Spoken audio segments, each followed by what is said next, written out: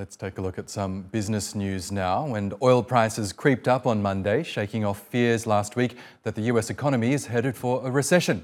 A strong jobs report on Friday did much to calm the nerves of markets, even as part of the US banking sector continues to show signs of fragility. Investors will be watching out for more economic indicators set to be released on Wednesday.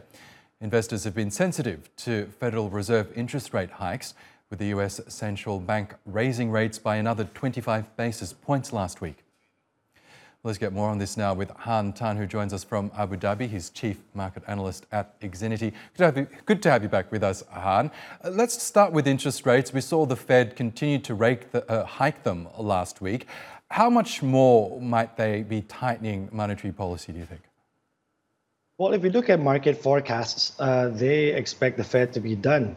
So they are pricing in a pause through the summer with a potential rate cut by the Fed actually now expected as early as September. So the narrative has changed to one whereby peak US interest rates are here, and the Fed could then pivot towards a more accommodative stance before 2023 is over.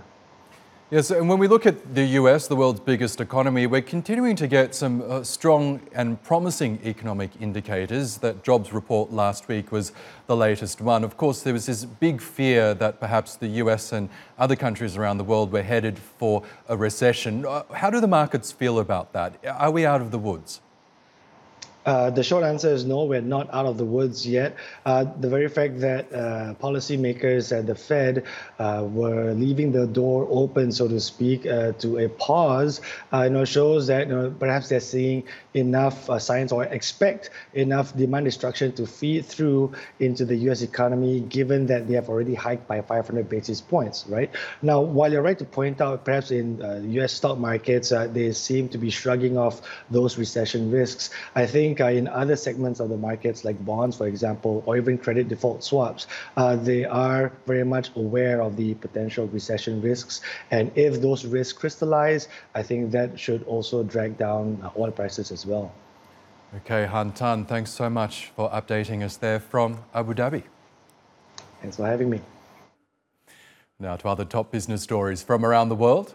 Saudi Arabia's economy has cooled in the first quarter as the oil sector grew at its lowest rate in more than a year. GDP expanded an annualized 3.9% in the first 3 months of the year, down from 5.5% in the previous quarter. The International Monetary Fund has warned that the kingdom won't be able to balance its budget this year if oil prices stay below $80 a barrel. Turkey's Istanbul airport has remained the busiest air hub in Europe last month, according to the European Organization for the Safety of Air Navigation. The airport handled 1,446 daily arrivals and departures, followed by Amsterdam's Schiphol and London's Heathrow. The report also shows that air traffic throughout Europe still hasn't fully recovered to pre-pandemic levels. And Warren Buffett's Berkshire Hathaway has posted a $35.5 billion profit in the first quarter of this year.